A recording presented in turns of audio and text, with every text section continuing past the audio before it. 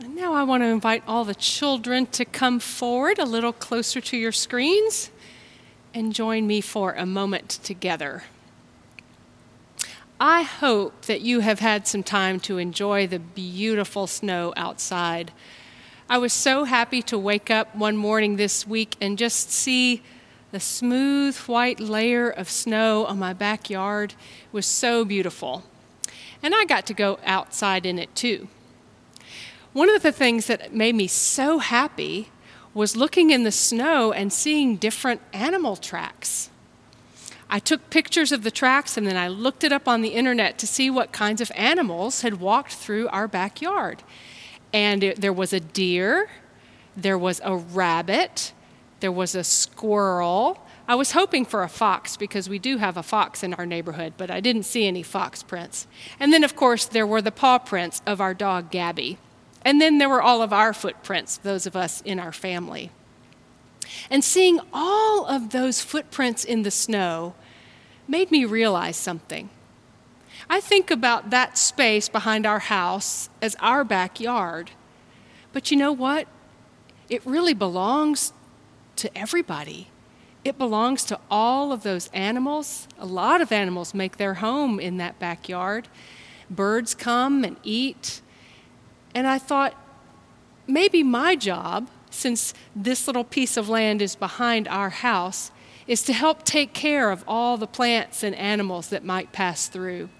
It makes me want to maybe put up a bird feeder for these winter months and find other ways we can help take care of the animals, because it's their yard too. Let's pray together. Gracious God, in this story of Noah that we heard Patrick read, you remind us that you are a God of all creation and that you love animals and you want the earth to be a safe place for all of your creatures. So help us do what we can to take care of the animals and the plants and all of creation. And thank you for sharing this beautiful earth with us. In your holy name we pray. Amen. Thank you for joining me.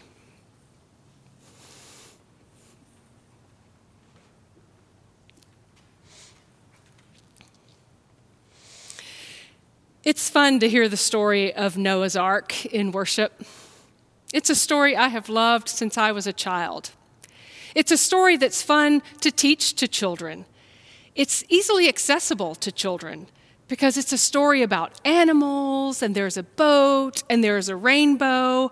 I just remember loving this story when I was a child and singing about the arky that Noah built, and the animals, they came in by twosies. Oh, Vacation Bible School, one of my favorites. So it's a story that we often tell children and that we often love as children. But when I became an adult and started reading the scriptures for myself and studying them in college and in seminary, I read this story of Noah for the first time myself, and I began to see a darker side of the story. I began to ask a lot of questions of this story. It seems that God just willingly destroys the earth except for Noah and 2 animals of each kind. How do we wrestle with those questions?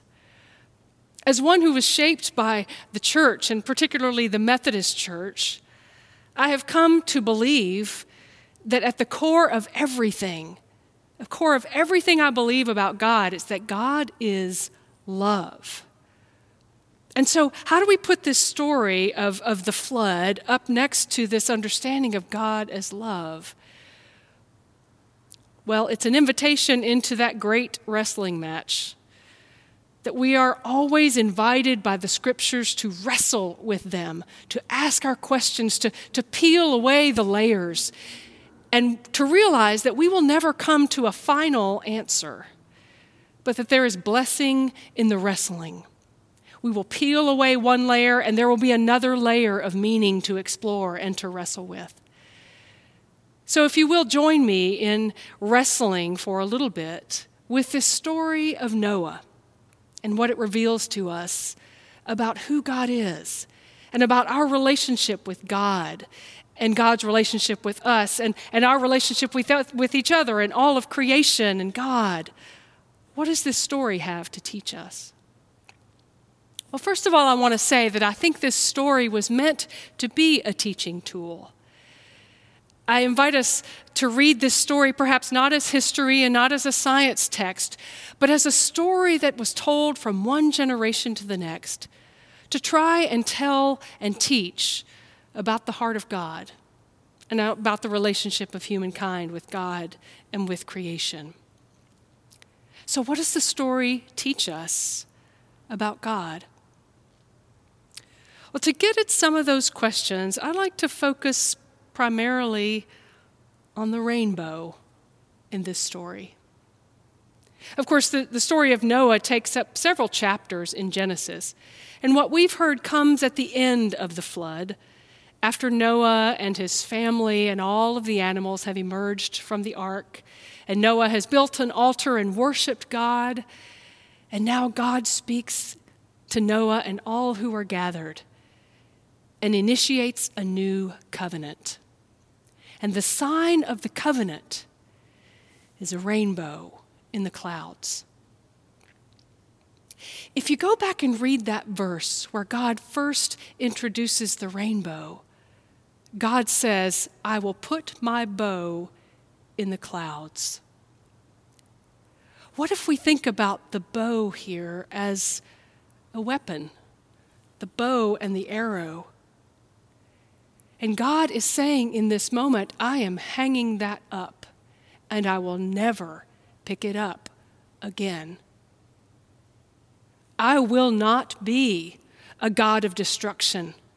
I will not be a God of punitive rage. I will not be a God of revenge. I am putting that bow in the clouds. And perhaps this story is meant to teach the people of God that our God is not a God of destruction and revenge and wrath, but a God of covenant and new beginnings. Even throughout the story of Noah, from the very beginning of this story, the way that it's told, God's actions do not come out of anger and wrath, but out of grief and a broken heart. God has created humankind to be in right relationship with God and right relationship with the animals and the plants and all the earth. And yet humankind has proven themselves to be uninterested in that relationship. They've turned away again and again to wickedness and selfishness, and it breaks God's heart. And so, as new life emerges from the ark, and as God places the bow in the clouds, God says, let us renew our relationship. Let us enter into this covenant that I initiate out of my love and my longing to be in right relationship with you. This is a sign that I will not be a God of destruction and revenge and wrath. Another thing I love about the rainbow is its completeness. I'm not a scientist. I don't even play one on TV. But my understanding is that the rainbow includes all the colors of the spectrum that the human eye can see. And of course, we can combine all these colors to make different colors, but the array is complete in its beautiful variety and diversity.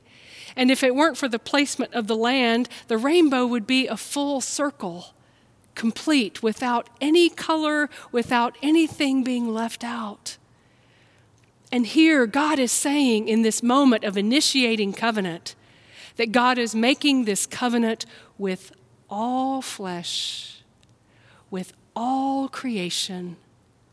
There is no person, there is no creature who is left out. And we who are created represent the great variety and spectrum of diversity of God's creative spirit. And it is clear to me in this story that God's intention is that all would be included in God's declaration of love to creation. Another thing about the rainbow, just one more thing that I want to highlight this morning, and I know that you have lots of other ideas and other ways that this image of the rainbow speaks to you. But as I think about the rainbow, I remember when it appears to us.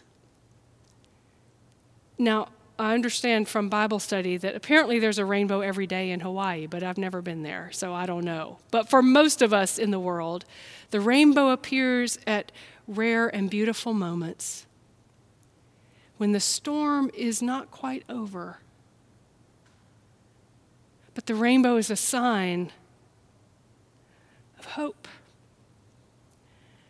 that the sunlight is breaking through, that the storm will soon be over, and there will be a new beginning, and that the world has been cleansed and washed in the waters of the rains and the storms, and we can start again.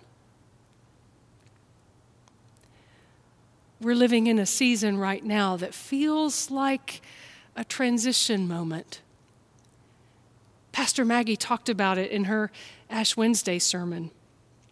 This in-between place, which Katie Minnis called the grief-hope sandwich.